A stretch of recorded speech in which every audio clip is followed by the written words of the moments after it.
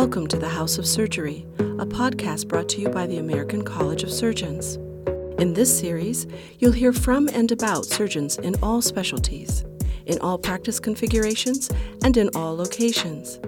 Their success stories, advice, challenges they've overcome, and words of inspiration as they serve their patients with quality, integrity, and professionalism, and strive to heal all with skill and trust.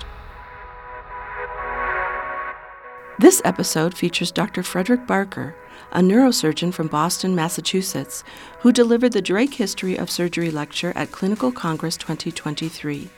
His lecture, Pathologies of the Surgical Image in Modern American Popular Culture, begins with a sensational neuroscience case from the 19th century and pivots to sensational portrayals of surgeons in literature, film, and other media. The opinions expressed in this podcast are those of the participants and not necessarily those of the American College of Surgeons. Enjoy the program. I'm a neurosurgeon with a long-standing interest in the history of surgery and neurosurgery in particular. And so it's a great honor to be invited to give this talk. Charlie Drake was one of the great heroes of the era when I was a resident in the mid-1980s. And he was the fourth neurosurgeon to be president of the American College of Surgeons. And when I was a resident, he was at the top of his game. He was invited to give the 50th anniversary talk at the Mass General Neurosurgery program where I was a resident. And you know that game you play when you're a resident, if you had to have your gallbladder out, who would you have do it? If you had a pituitary tumor, the very worst thing that can happen to a human being is a basilar tip aneurysm. And all the other things that could happen to you, there would be a discussion between residents about different surgeons. But if you had a basilar tip aneurysm, you would go to have Charlie Drake clip it. And you would go to London, Ontario, where there was really not much else going on except for Charlie Drake.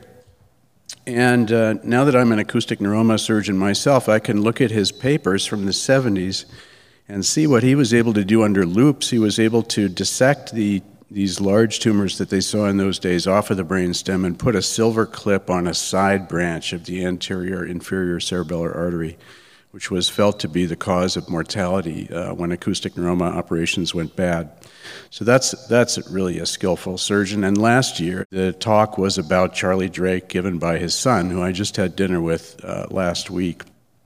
And great memories of his father. It is a great talk if you have the opportunity to watch it on video. And some other people who have delivered this lecture have been kind of tough, imposing targets, like Tom Starzl talking about the history of liver transplantation, a great friend of my father's, and Denton Cooley talking about the development of pediatric cardiac surgery. How are you going to top these things? The son of the person that the lecture is named after. And I understand the value of surgical role models because my father was a surgeon, certainly my role model, along with my mother and my father's two brothers, one of whom was a surgeon and one of whom was a nephrologist. And I grew up not just reading the How and Why Wonder Book of Human Anatomy, which my father had carefully labeled all the muscles, and which I took into nursery school and got the hook, actually, at Show and Tell, and the Ethicon knot tying manual that I started working on at age 8, and that was probably the last knot I tied in my life, was about age 25. And role models like Louis Pasteur, Salk, and Sabin, and the polio vaccine were a huge amount of how I came to be who I am now. And so I understand the value of role models and writing about them, talking about them, being proud of them. But that's not what we're going to do today. I started out thinking about this.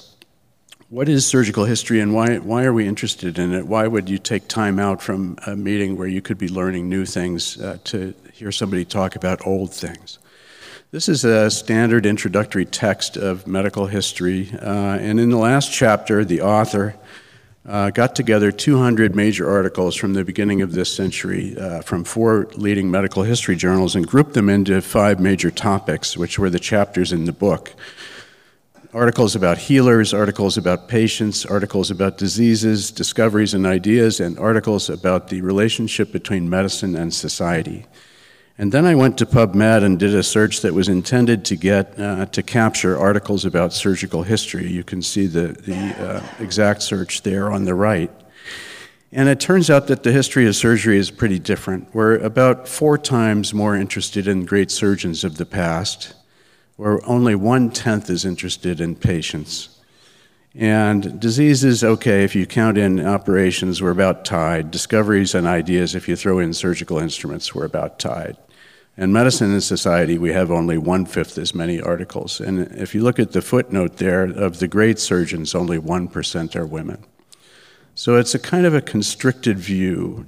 Not to say that this is not a good thing to be doing, but is there something that's outside the confines of this? And looking at the books about surgical history, this one, as you see at the bottom there, is touted in 2018 as the most recent comprehensive conceptual, cultural, and social history of modern surgery. This was published more than 30 years ago. So why do we do this? Well, it's really tempting to engage in a sort of a triumphalist surgical history, but that's a linear progress toward the perfection that we enjoy today. If you look at the left there, that is Cushing, Harvey Cushing and Victor Horsley's cases, survival after brain tumor craniotomy. And Horsley is there on the bottom. His patients, I'm sorry, you can't see my cursor. His patients didn't do so well. And then Cushing before electrosurgery came in 1928 is this middle curve, and then Cushing after the Bovie, the electrosurgery came in, is this top curve. So he was in fact getting better and better and better. And that makes it hard for us to look back at this cover illustration from that book I just showed. This is a 16th century brain injury patient. And as a modern neurosurgeon, you look at this and you say, well, what's going on here? There's a facial palsy on this side. Is this a third nerve palsy? Why is the pupil spared? Why is the lid not down? And worst of all, what's going to happen when that device drills its way into the superior sagittal sinus? And it's hard to disengage what we know from the present. And it's not that the person doing this was stupid or wasn't committed to the good of his patient, but they did the best they could with what they knew. And so if you look outside the confines of the talk about the great surgeon, what is there that opens up to us that we might supplement it with? Not replace it, but supplement it. So what was surgery like for the average surgeon and the average patient in the past? How did that change over time? What was the practicing surgeon's relationship to society like in past days? Was there a surgical personality that we can recognize today? And what was the image of the surgeon in the society in which he practiced? And I'm not going to apologize for saying he, because most of them were male. What data sources exist to study these questions, some of which are a little bit intangible using the usual data sources that we think of today? So let's start with perhaps the most famous 19th century American surgical case, which was called the American Crowbar case. This is Phineas Gage, who was injured when a tamping iron in a railway accident, he was tamping down some gunpowder which went off and blew this through the top of his head where it landed 100 feet away. And that case has just gained in popularity. This is a Google Ngram viewer that shows us the frequency of the words Phineas Gage in all English printed books. It's cited more often than any other medical case from the American 19th century literature. Here's a picture of the tamping iron that was literally blown through his head, entering under the left zygoma and coming out here in the midline. This is his physician, John Harlow, who treated him in 1848 in a small town near Burlington, Vermont. The patient was carried and walked to his lodgings. When Harlow arrived, Gage's brain was visibly pulsating with the pulse. He shaved the scalp, dressed the wound superficially, approximated the skin edges. But first, in a sort of a doubting Thomas move, he put his 2 fingers in the entry and the exit wound and demonstrated that they connected. And then they measured Gage for a coffin. To everybody's surprise, Gage survived. So the treatment consisted at first of purgative medicines. So these are medicines that make you vomit. This is medical treatment that Hippocrates or Galen would have recognized. It's intended to evacuate the bad humors that are causing the inflammation from the brain injury. Later, when Gage developed a subgaleal abscess, it was drained, and he continued to have bleeding and purging throughout his course. Here, 2 weeks after the injury, he developed what looks a lot like sepsis to us, with pain in the head and the face, and was treated with therapeutic bleeding, venesection, purgatives, and cathartics, which made you have diarrhea. Same sort of philosophy behind all of these. And even when, during convalescence, when he showed ill judgment and walked out in the rain without an overcoat and got a fever again, the same treatment was applied, and he eventually got better and went home.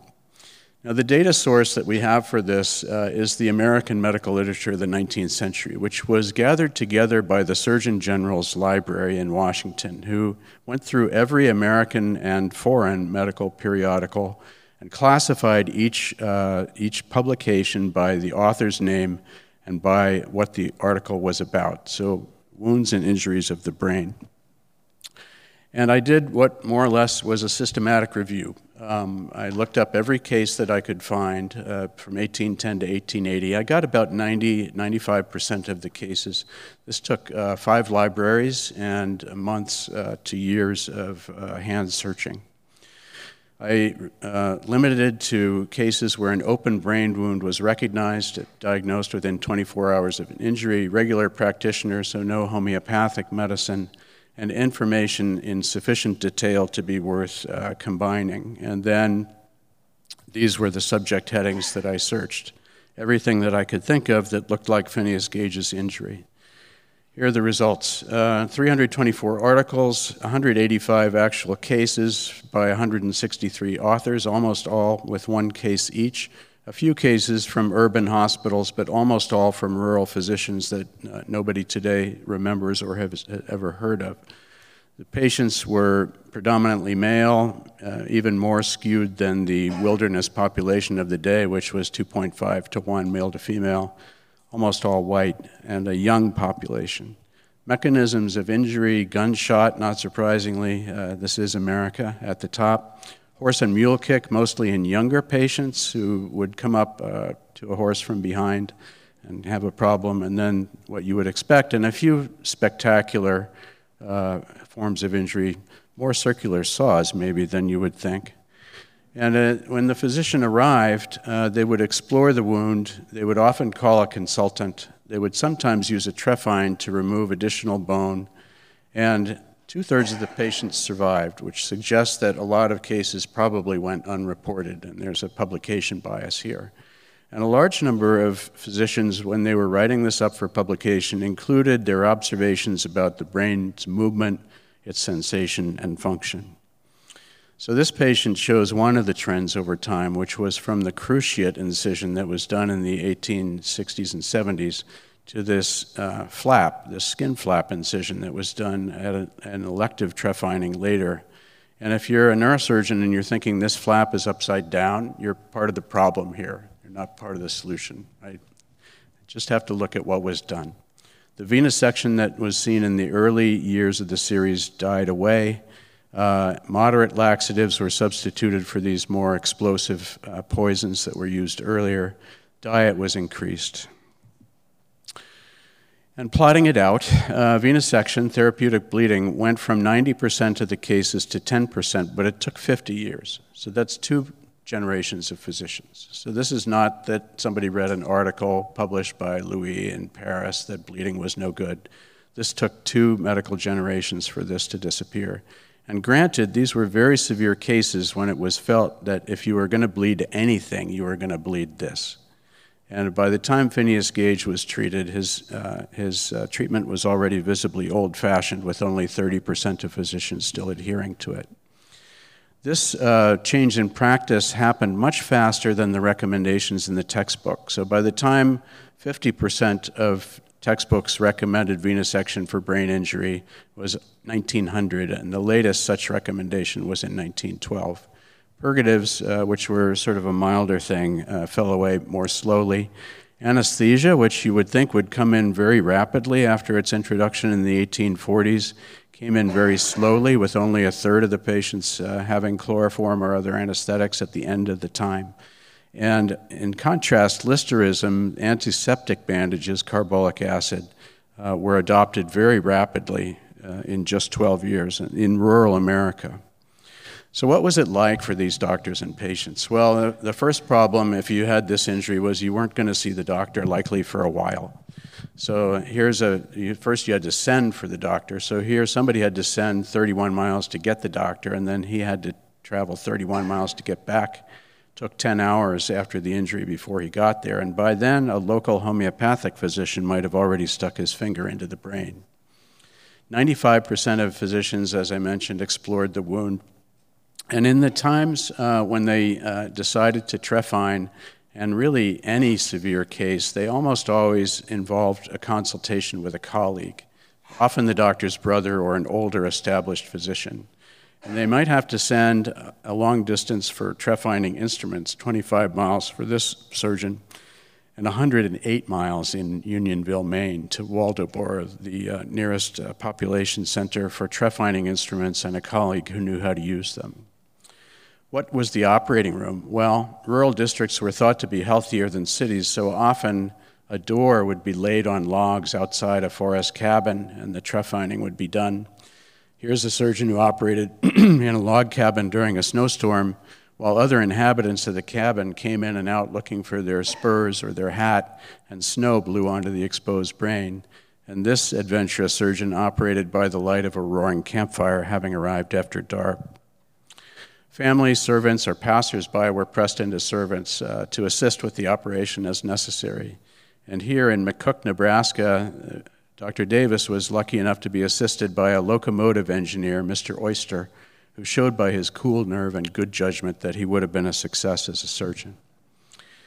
The surgeon's own safety was sometimes threatened. When A.C. Folsom was called to see an extensive cranial injury from a circular saw, this was not illustrated, but sounds pretty bad from the report. He simply dressed the wound superficially in the rural area where the injury occurred, and then have him removed to safer surroundings, by which I mean safer for the physician, a mile away before undertaking a full exploration. And when Dr. McCurdy's patient, during an elective trephining for epilepsy, stopped breathing under chloroform, his assistants, believing our occupation was gone, quietly but rapidly began to replace the instruments to prepare for a rapid departure. And the surgeon's occupation was hazardous to himself in real life, as well as in the concerns of the last slide. One surgeon trephined a colleague for traumatic epilepsy after a hatchet attack while he was attempting to collect his bill, and another surgeon was thrown from his horse, and his fatal open brain injury became the substance of his colleague's case report. What did they see? Well, almost by definition of how the cases were gathered, they saw a brain exuding from an open wound. And they were sometimes struck by the fact that you could lose seemingly a considerable amount of brain substance without impairment of neurological function. So this is well before Broca's cerebral localization, when the doctrine was that large parts of the brain could be lost without impairing neurological function. And 2 patients, it was felt, were smarter after the accident. 16 surgeons described brain pulsations, and 3 felt explicitly that the pulsations were stronger during mental activity. And this is the thinking behind how we treated aneurysms. When I was a resident, we put them in a dark room, we closed the door, limited visitors, and cautioned the visitors not to say anything that might upset the patient. And this really doesn't happen in 2023, where the surgeon put their finger into the brain and the dura contracted around the finger. I call this the Kingfisher syndrome, and there are a number of cases of this. This is a syndrome where the patient is injured in the middle of a sentence and then suddenly mute, and then when a surgeon relieves the pressure many years later, the muteness is alleviated and the patient resumes the sentence that they were saying when they were injured. So the first patient, this happened while he was shooting a kingfisher, and when the ball missed and went into the patient instead, it had to be 15 years before it was extracted when he finished his sentence. And one patient could remember his life before the accident after the trephining, but not the intervening years or his wife, which seems maybe a little convenient to be true. And this is clearly the conceptual framework for later craniotomies for children born with microcephaly or synostosis, or the general paresis of the insane that happened from tertiary syphilis when decompressive craniectomies were done really for no apparent reason unless you consider these cases. What about the surgical personality? Many of you have probably seen this 2-minute comedy on YouTube where the brain surgeon comes to the party, and no matter what anybody else does, he says, well, it's not exactly brain surgery, is it? Are all successful surgeons like Mr. Oyster with the good judgment? For description of this, we're usually dependent on the biographies written by colleagues and friends of the surgeon, which may not be entirely reliable. But in the early 20th century, at conferences like this one, oral discussions of presented papers were commonly recorded and published in the Transactions of the Society, which gives us a pretty straight window onto the personality of the commenters. So finding these discussions had to be done by brute force. So I found, I looked for well-known groups like the American Surgical Association, the American Neurological Association, and searched their publications. I went through the biographies of the famous neurosurgeons of the day and saw what medical meetings they presented at. If they presented at the AMA, often those sections were published, or the Southern Surgical. Or the Journal of Nervous and Mental Disease published the Transactions of the Boston Society for Neurology and Psychiatry, which still exists today. And then I graded each comment as to whether it was supportive, so good paper, great paper, +2. Interesting paper is a 0. I disagree with what you say is -1, and strongly disagree is a -2. And I found 52 discussions by Harvey Cushing and 8 by Walter Dandy. Cushing used his discussions to establish his own priority or larger personal series. So here, discussing a single acoustic neuroma reported by the hapless Dr. Cadwallader, Dr. Cushing said he could subscribe fully to everything Dr. Cadwallader had said about his one case. His own series was 45 verified tumors, and then he had a lot to say about what he thought. Graphing the supportiveness of Cushing's comments out by age, when Cushing was a young man, he generally praised the speaker. In middle age, he usually had criticism for the speaker, and then in older age, he returned to a more supportive, positive comment style. Compare Walter Dandy, whose comments were more than half the time strongly negative, which is, for those who are interested, a statistically significant difference. He had few recorded discussions and only on topics of special interest to him, generally sharply critical. For instance, in 1930, he told a presenter that there were no cases of hydrocephalus in which one could not demonstrate with the naked eye a very gross lesion causing the obstruction. Dr. Harrop could maybe comment on this. If the discectomy operation is done properly, I do not think a disc can recur. Is that true in 2023, Jim? And here, Dr. H. had presented some photographs that Penfield thought was a very interesting suggestion. Dandy thought the photographs were very misleading. There isn't the slightest chance that this conception can have any merit. The cause of hydrocephalus can easily be shown in every case, and poor Dr. H. thought that attitude was unpardonable, and that Dr. Dandy, by sticking a piece of meat into the foramen of Monroe, had caused reactive phenomena. Cushing's, uncordial relationship with Walter Dandy is well known. Dandy's major advance in the early 1920s of ventriculography, Cushing felt was dangerous and felt that Dandy had been overenthusiastic about the procedure and not frank and forthright about the risks. And in his enthusiasm, he had led many to believe that a shortcut has been discovered and all patients should be subjected to it. Dandy's sort of backhanded reply was that if one was just operating on pituitary tumors like Dr. Cushing or those that are self-localizing, of course you wouldn't need his technique because it would be very easy for you. And after Cushing died, when his assistant Gilbert Horax said, I do feel that one must not forget the contribution which Cushing made, Dandy thought that, well, Cushing's technique of a subtotal resection where the capsule was not dissected away from the brainstem in Cushing's not-so-skilled hands was a very wise one. There was no question about that.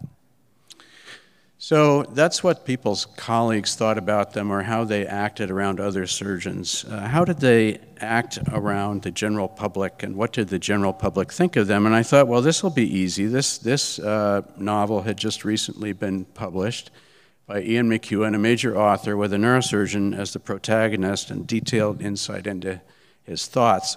And I thought, well, I'll just look up a bunch of these on Amazon and buy them and read them, and I'll be ready by the AANS meeting, and I'll have my talk. Well, I found there were 1,203 books on this used book exchange, Abe Books, which I still use today. But there weren't any books like what I was looking for, and instead there were books like this. Those of you who are old as me or thereabouts may remember Eric Siegel as the author of Love Story, a sort of a schmaltzy story where there's a love between a man and a woman, and the woman dies of, I think, leukemia. And it kind of looks like Eric is up to his old tricks here, because Matthew Hiller, a brilliant neurosurgeon, has to operate on his ex-lover, Sylvia, who is now married to one of the richest men in the world. So that's not really what I was looking for, but articles, books like that are just kind of bursting out of the Amazon and Abe Books at the seams. And you've got the surgeon she's been waiting for, another surgeon worth waiting for, a lot of waiting for surgeons. Usually it's waiting for anesthesiologists, it seems like to me. Surgeon's second chance, For Love of a Surgeon. And so I changed my topic to Dr. Irresistible. And I've never yet met a neurosurgeon. Maybe general surgeons read these all the time, but I've never yet met a neurosurgeon who will admit to having read a romance novel. What are they? What makes them tick? So this is the first real serious academic study of the romance novel. A romance novel is a work of prose fiction that tells the story of the courtship and betrothal of one or more heroines. And these are the typical sort of folktale plots. The one that we're going to see the most is Beauty and the Beast, where the man starts out as sort of a rough, untamed person and has to be brought into conformance with society in order to get married. And there are 8 narrative elements of the romance novel, and you don't have to go through very many of these before you find that these are iron laws. These are things that have to happen in the romance novel. The hero and the heroine have to meet, and also this kind of covers the Hallmark Christmas movie. Attraction, a barrier, a point where it seems like nothing is ever going to come right, recognition of the attraction, declaration, betrothal, and a happily ever after ending is required in the romance novel. And if you think you haven't read one, you probably have, because Jane Austen's novels all adhere very strictly to this framework. Jane Austen's novels are romance novels. If you think of Pride and Prejudice, the heroine, Liz Bennet, meets the eventual hero, Fitzwilliam Darcy, who at the beginning of the book is a very prideful, offensive, and rich person who offends her seriously at their first meeting, and it takes most of the book for that to go away. We'll also mention a few books in this romance-adjacent genre. This used to be called chick lit, but now is called contemporary women's fiction. And here the rule, I don't make this stuff up, okay? Here the rules are relaxed a little bit. There does not have to be a wedding at the end, but things have to be looking better at least, and there should be a life change and personal growth. This is the definition of the romance writers of America. And of course, the prototypical book in this genre is Bridget Jones's Diary and its sequels and the movies. And this is currently the best-selling one, in which the heroine is a surgical resident. You think these are just things that you see thrown away at the airport, but this is the bulk of American fiction paperback sales. Okay, 33% of all mass-market paperbacks, that's not just fiction, are romance. It's over $1 billion a year, growing rapidly, 39 million books a year. 90% of authors are women. The men who write them usually write under a female pseudonym. Most readers are women. Most readers read at least one per week, and they come in different flavors. This is the historical romance, where usually during the Regency period, where there is a duke who has been misbehaving his whole life, who has to be brought into conformity. This is a paranormal romance novel, which I wasn't expecting. In this, you can tell it's a paranormal novel because the woman is wearing leather. That is the code on the cover. She is also on fire, and the hero will be a vampire or a werewolf. Here, the intrigue romance novel, sort of bordering on a James Bond situation, but always with a woman who needs to be protected or rescued. And then what we're going to pay attention to now, the medical romance. And there's a ton of these. On this romantic fiction site, there are 508 books just that have surgeon in the title, let alone have a surgeon as the protagonist or hero. Looking at the most recent 100 romance novels published by the major American publisher, which is Harlequin, surgeon is by far the #1 subspecialty of physician, up from 24% in 2007. And this upsurge in personality happened. This is the all copies of Harlequin or Mills and Boon books on Abe Books by year of publication, with whether or not they have a surgeon in the title. And it really swung up here when Ben Casey, the neurosurgeon, this sort of sultry, brooding-looking gentleman, was on TV during 1961 and 66. And then there's been a second upswing during the popularity of modern TV shows. Why surgeons? So in medical romance novels, the hero and the heroine adhere to a code in which works takes precedence, and so they're thrown together in a work setting. The results of treatment in these books is always unrealistically successful, just like cardiac resuscitation on TV shows. Medical romance operations work, operations are successful, patients are compliant, decision-making is uncomplicated and paternalistic. And surgery thus offers the potential for a dramatic clinical situation in which both the hero and the heroine can demonstrate decisive action and outcomes are good. So what is the surgical personality in these books? I told you it was Beauty and the Beast, and some of you will not be surprised to find that all heart surgeons are bastards. Conway is no exception. Taming the Beastly MD. What a cardiac surgeon is doing in the pathology lab, somebody's going to have to explain to me. Maybe it's a heart tumor, I don't know.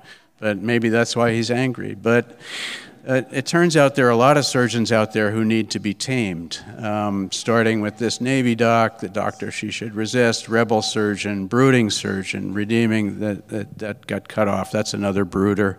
Here's another brooding heart surgeon. And this one, you think these are things of the past. This one isn't even published yet. The cover illustration isn't available. It'll come out next week. And after taming, the surgeon is recognizable but changed. Here, the heroine brings him as her trophy to a party where she flicks her diamond-encrusted wedding band just right. And when they say, "Where's your husband?" he never strays far. The poor man is utterly smitten by me and by my child Tanner, too, of course, she added. He shares in Tanner's care 50-50. "Yeah, I even changed the poopy ones," he said arrogantly, to the surprise of the onlooking women. He's an amazing guy, my husband. And you have to say, in romance novels, a miracle on the cover means a baby. And there are a lot of baby surprises, unexpected families, surprise twins, and this gentleman certainly looks surprised by this news. And you have to wonder if there's a gap in the education of these surgeons. Do they really know where babies come from? As I said, the surgeon's work is necessary for everyone to live happily ever after, and it's common for the hero to have to operate on the heroine's brother or sister, her child, but often by another man, always by another man, or a romantic rival.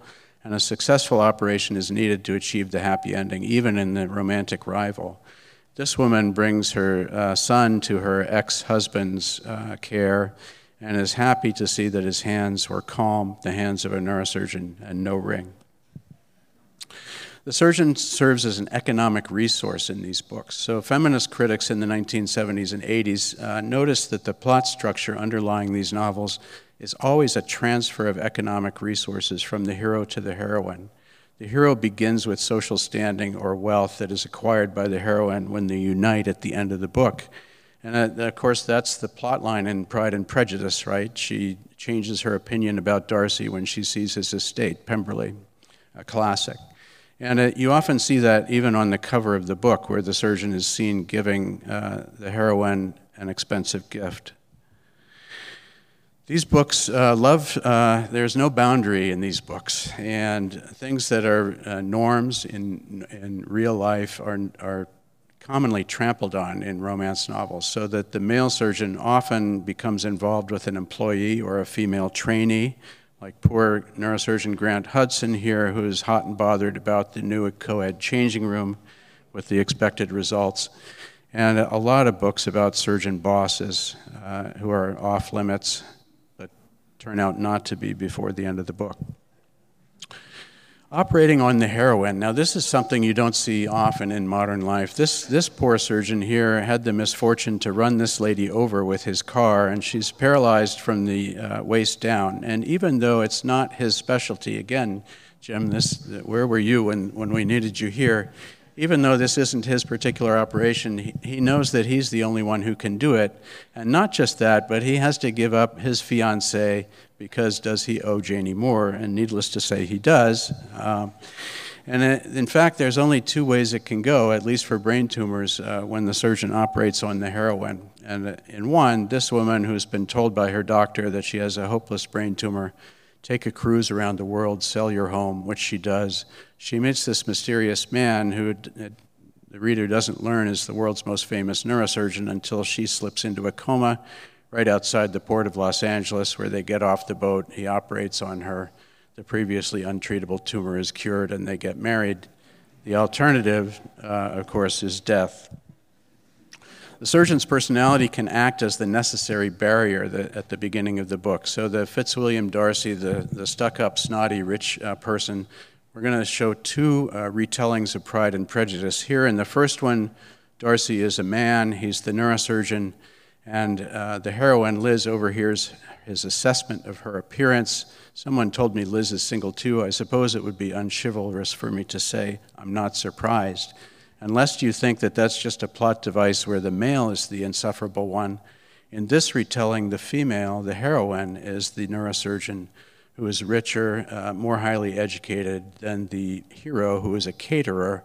She must operate on the hero's sister to save her life. That's how they meet. And at a fundraiser for the sister, she spills the hero's rice the first time they meet and refuses to help clean up. Do you have any idea what these hands are worth? I'm a surgeon.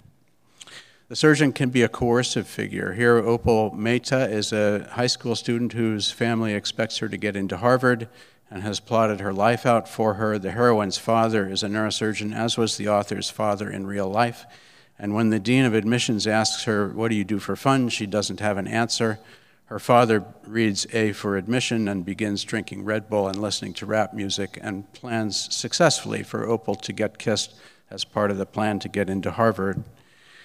And here, really, this is the end of the road at present, and not a good one. Heroine Lily Bloom is married at the beginning of this first book to a physically abusive neurosurgeon, Ryle, who beats her, who we meet as he kicks a chair in anger after losing a pediatric patient to a gunshot wound.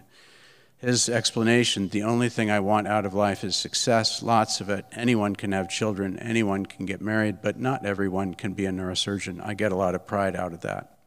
When you learn that Lily's ex-boyfriend, Atlas, is in the wings, of course, it becomes very clear. There are no surprises in romance novels. And if the ex-boyfriend is named Atlas and the abusive husband is named Ryle, as in riled up, I think it's pretty clear-cut what's going to happen. And this is one of the world's top sellers right now. I photographed these on the table in Rizzoli in the Galleria in Milan, one of the world's most stylish shopping centers. This is the Boston airport about a week ago. These have sold something like 4 million copies. So is there hope for the neurosurgeon? Well, female neurosurgeons are on the way. So when the woman is a neurosurgeon, and it wasn't until 2010 that I was able to find the first published romance novel, straight romance novel, in which the woman is a neurosurgeon. There was a lesbian romance novel in 2004. But when the woman is a neurosurgeon, what does the man do, was my question. Well, he's a cardiac surgeon, a pro quarterback, a rock star, a bodyguard, or a thug. When he's a man, when the neurosurgeon is still a man, or the surgeon, it turns out that he may be a king, or a prince, or a sheikh. There are a lot of sheikh surgeons, actually. Desert King, Dr. Daddy, or he's a billionaire. Believing my billionaire surgeon, her billionaire surgeon, a lot of billionaire doctors. So what's going on here? What's going on here is that at the end of the book, when the happy couple becomes united, oh, Hudson, I love you too, really, I have to ask, how rich are you? 168 million, last I checked. Does it bother you? I'll give it all to charity. We can live in a little house. What this does, being a prince or a king or a billionaire, allows the surgeon to quit surgery. So just like in Dark Victory with Bette Davis back in the 1930s, the surgeon leaves clinical surgery and becomes a pediatrician or a researcher or simply retires so that he can devote full time to his new family. Another aspect of the surgical personality that we don't see as much of in the romance novel is detached concern. So here this is the author of Moby Dick, Melville, his book about a man of war, White Jacket, preceding Moby Dick and less successful. The ship's surgeon, with a kind of a strange name, foremost surgeon in the Navy, surrounded by moans and shrieks, by features distorted with anguish inflicted by himself, he maintained a countenance almost supernaturally calm. The reason being that he was making observations on the physiology. His apparent heartlessness was of a scientific origin. And he had a collection of bottled specimens that he kept in his ship's cabin that other people were afraid to go near. Surgery as experimentation. Of course, the indigent patients in the 19th century feared that they would be used for experiments by young surgeons like Duchenne here, working on the electrical basis of facial expression, or that after death they might be dissected for use in the anatomy lab. But do we actually see surgeons as mad scientists? Well, here is a newspaper clipping from the London Daily Telegraph that William Osler sent to Harvey Cushing in 1912. And it's a straight-up account of Harvey Cushing transplanting a brain. The actual operation was a pituitary transplant with a stillborn, I guess you could say, fetal donor of the pituitary, and it was simply put into an incision in the patient's temporal lobe, which is remarkable enough for its day. But the newspaper description, a portion of the patient's brain was decayed. A child died of inanition. Dr. Cushing hurried to remove the brain. With great care, took out the patient's entire brain, which, as always, could be seen to pulsate with each heartbeat. While he was severing the diseased section, another surgeon was transplanting the infant's brain. Afterward, the entire brain was restored to its proper place, and the patient was reported as improving. Well, the patient died, actually, and this work was based on Cushing's pituitary transplantation in dogs, following the model of his role model, Halstead's parathyroid work with parathyroidectomies in dogs with autografts and allografts, or feeding or use of parathyroid extracts, all of which Cushing explored with the pituitary. But the improvement was temporary, and as far as is known, he never did another human case. But the idea that you could transplant a brain was floating around for some period of time, long before the 20th century. In the 16th century, a patient requested a brain transplant from Ambroise Paré, shown here. We did many things to him, but it was impossible for us to restore his brain. And I wish I had the details on that case. Swift, Gulliver's Travels, proposed taking, say, Republicans and Democrats, sawing their heads in half and swapping the two halves to turn two radicals into moderates. But by 1931, if you talked about brain transplants, you were talking about the new James Whale movie, Frankenstein, with Boris Karloff as the monster, where use of an abnormal brain in the monster's construction was critical in explaining its antisocial behavior. But the book, as written by Mary Shelley, and for almost 150 years afterward, had no mention of a brain transplant. So her original publication in 1818, the source of the brain wasn't specified. There was very little detail about how the monster was put together. And these versions, most of which were on the stage, a very successful Victorian stage comedy, and then this 1910 Edison film in which the monster was cooked up in a vat of chemicals, none of them had a brain transplant. But only between 1915 and 1930, when neurosurgery was starting to crop up in the daily newspaper, did a transplant become part of the story. And Peggy Webling wrote the stage play, adopted by Balderston, and then filmed by Whale with Karloff in the starring role. Jack Pierce, here the makeup artist, took 4 hours every day to put Karloff into this contraption, which very prominently featured the place where the top of the head could be taken off and put back, and the brain put in. And as we all know from watching Young Frankenstein, the abnormal brain was selected by the incompetent assistant with predictable results. And a brain transplantation turned into the most common activity of the mad scientist for about 15 years, with more brain transplants being performed than man-animal hybrids, the pursuit of invisibility, or the nurture of giant carnivorous plants. And the London Times took notice of this critically. Very rarely is the intention of a movie surgeon to save life or effect a cure of a malignant disease. The intent is the creation of a monster who will be employed to stalk the heroine, most likely in a graveyard. The blacker the heart of the surgeon, the more fastidious he is likely to be in his professional methods. So in the public eye at this point, the neurosurgeon certainly, and largely the surgeon, was Harvey Cushing. So Samuel Greenblatt tabulated Cushing's appearances in the New York Times, and he had a lot of things going for him here. Besides being a famous surgeon with remarkable accomplishments, his daughter also married Delano Roosevelt's son during this same period of time, and then, of course, he died, provoking a boost in his H-index, I guess you would say. But the sequels that were made during this time, the creator of the monster became more and more close to a neurosurgeon. So in the original movie, he had simply been a university student who left the university to go to his castle. Then in the first sequel, he becomes a physician. That would be Bride of Frankenstein, which we'll see pictures from him in a minute. By 1939, Son of Frankenstein, he measures the monster's basal metabolic rate, thinks that the monster is definitely hyperpituitary, accounting for his great size, reflecting Harvey Cushing's pituitary interests here. And by 1942, he's a fully qualified neurosurgeon, first seen in the movie removing his gloves after removing a patient's brain, subjecting it to surgery to treat the frontal lobes, and replacing it again in order to cure schizophrenia. In plain English, a lobotomy, and multiple brain transplants ensue. In the 1950s, of course, it was just serendipity that the actor playing the doctor was actually named Cushing.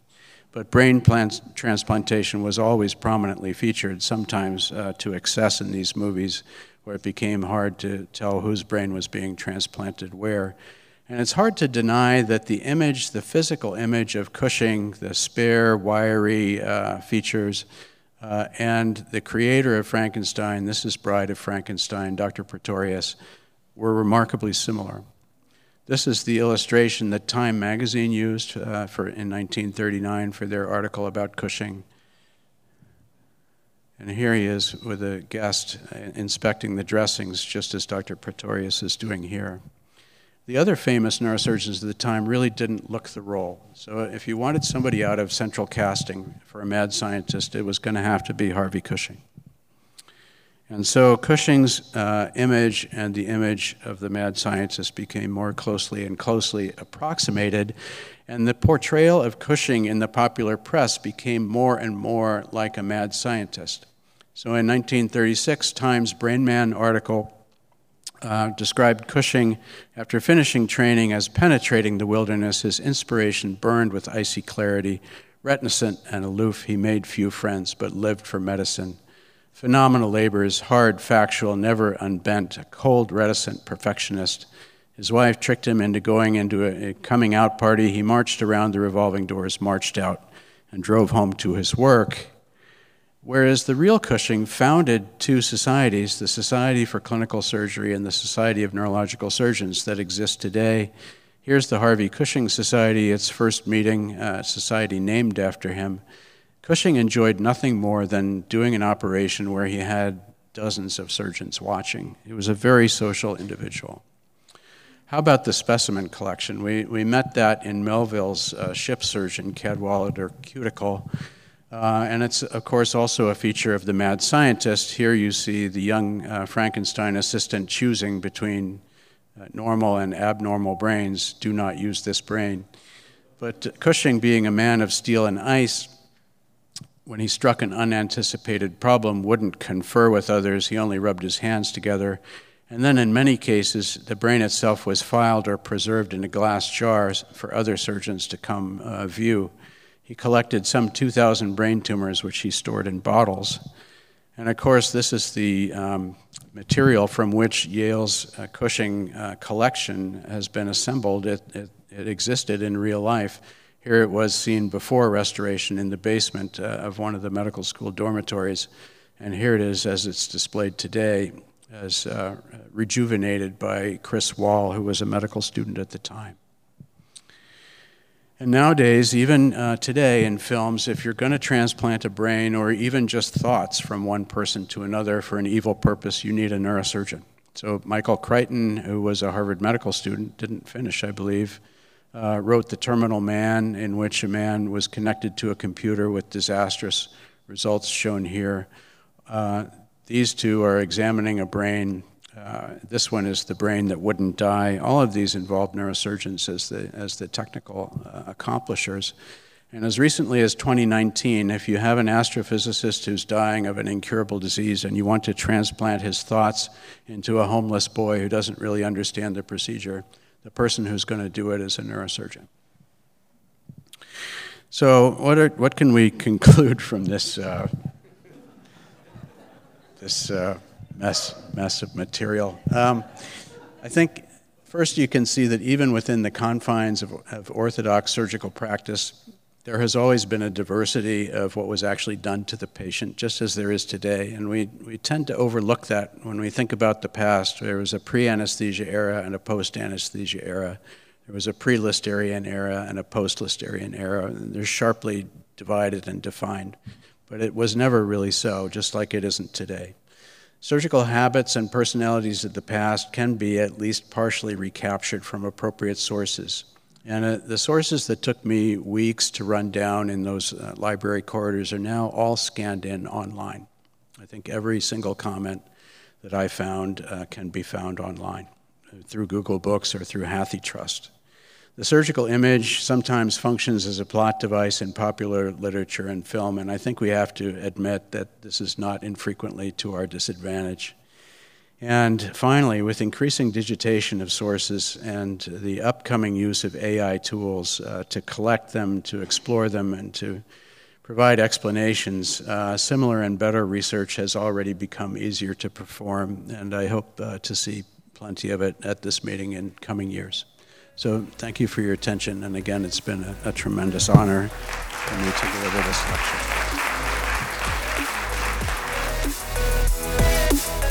Thank you for joining us on the House of Surgery podcast, brought to you by the American College of Surgeons. If you like this podcast, please rate it 5 stars and let your friends and colleagues know about the podcast. On social media, use the hashtag House of Surgery. You can learn more about the American College of Surgeons, its members, programs, products, and services at facs.org.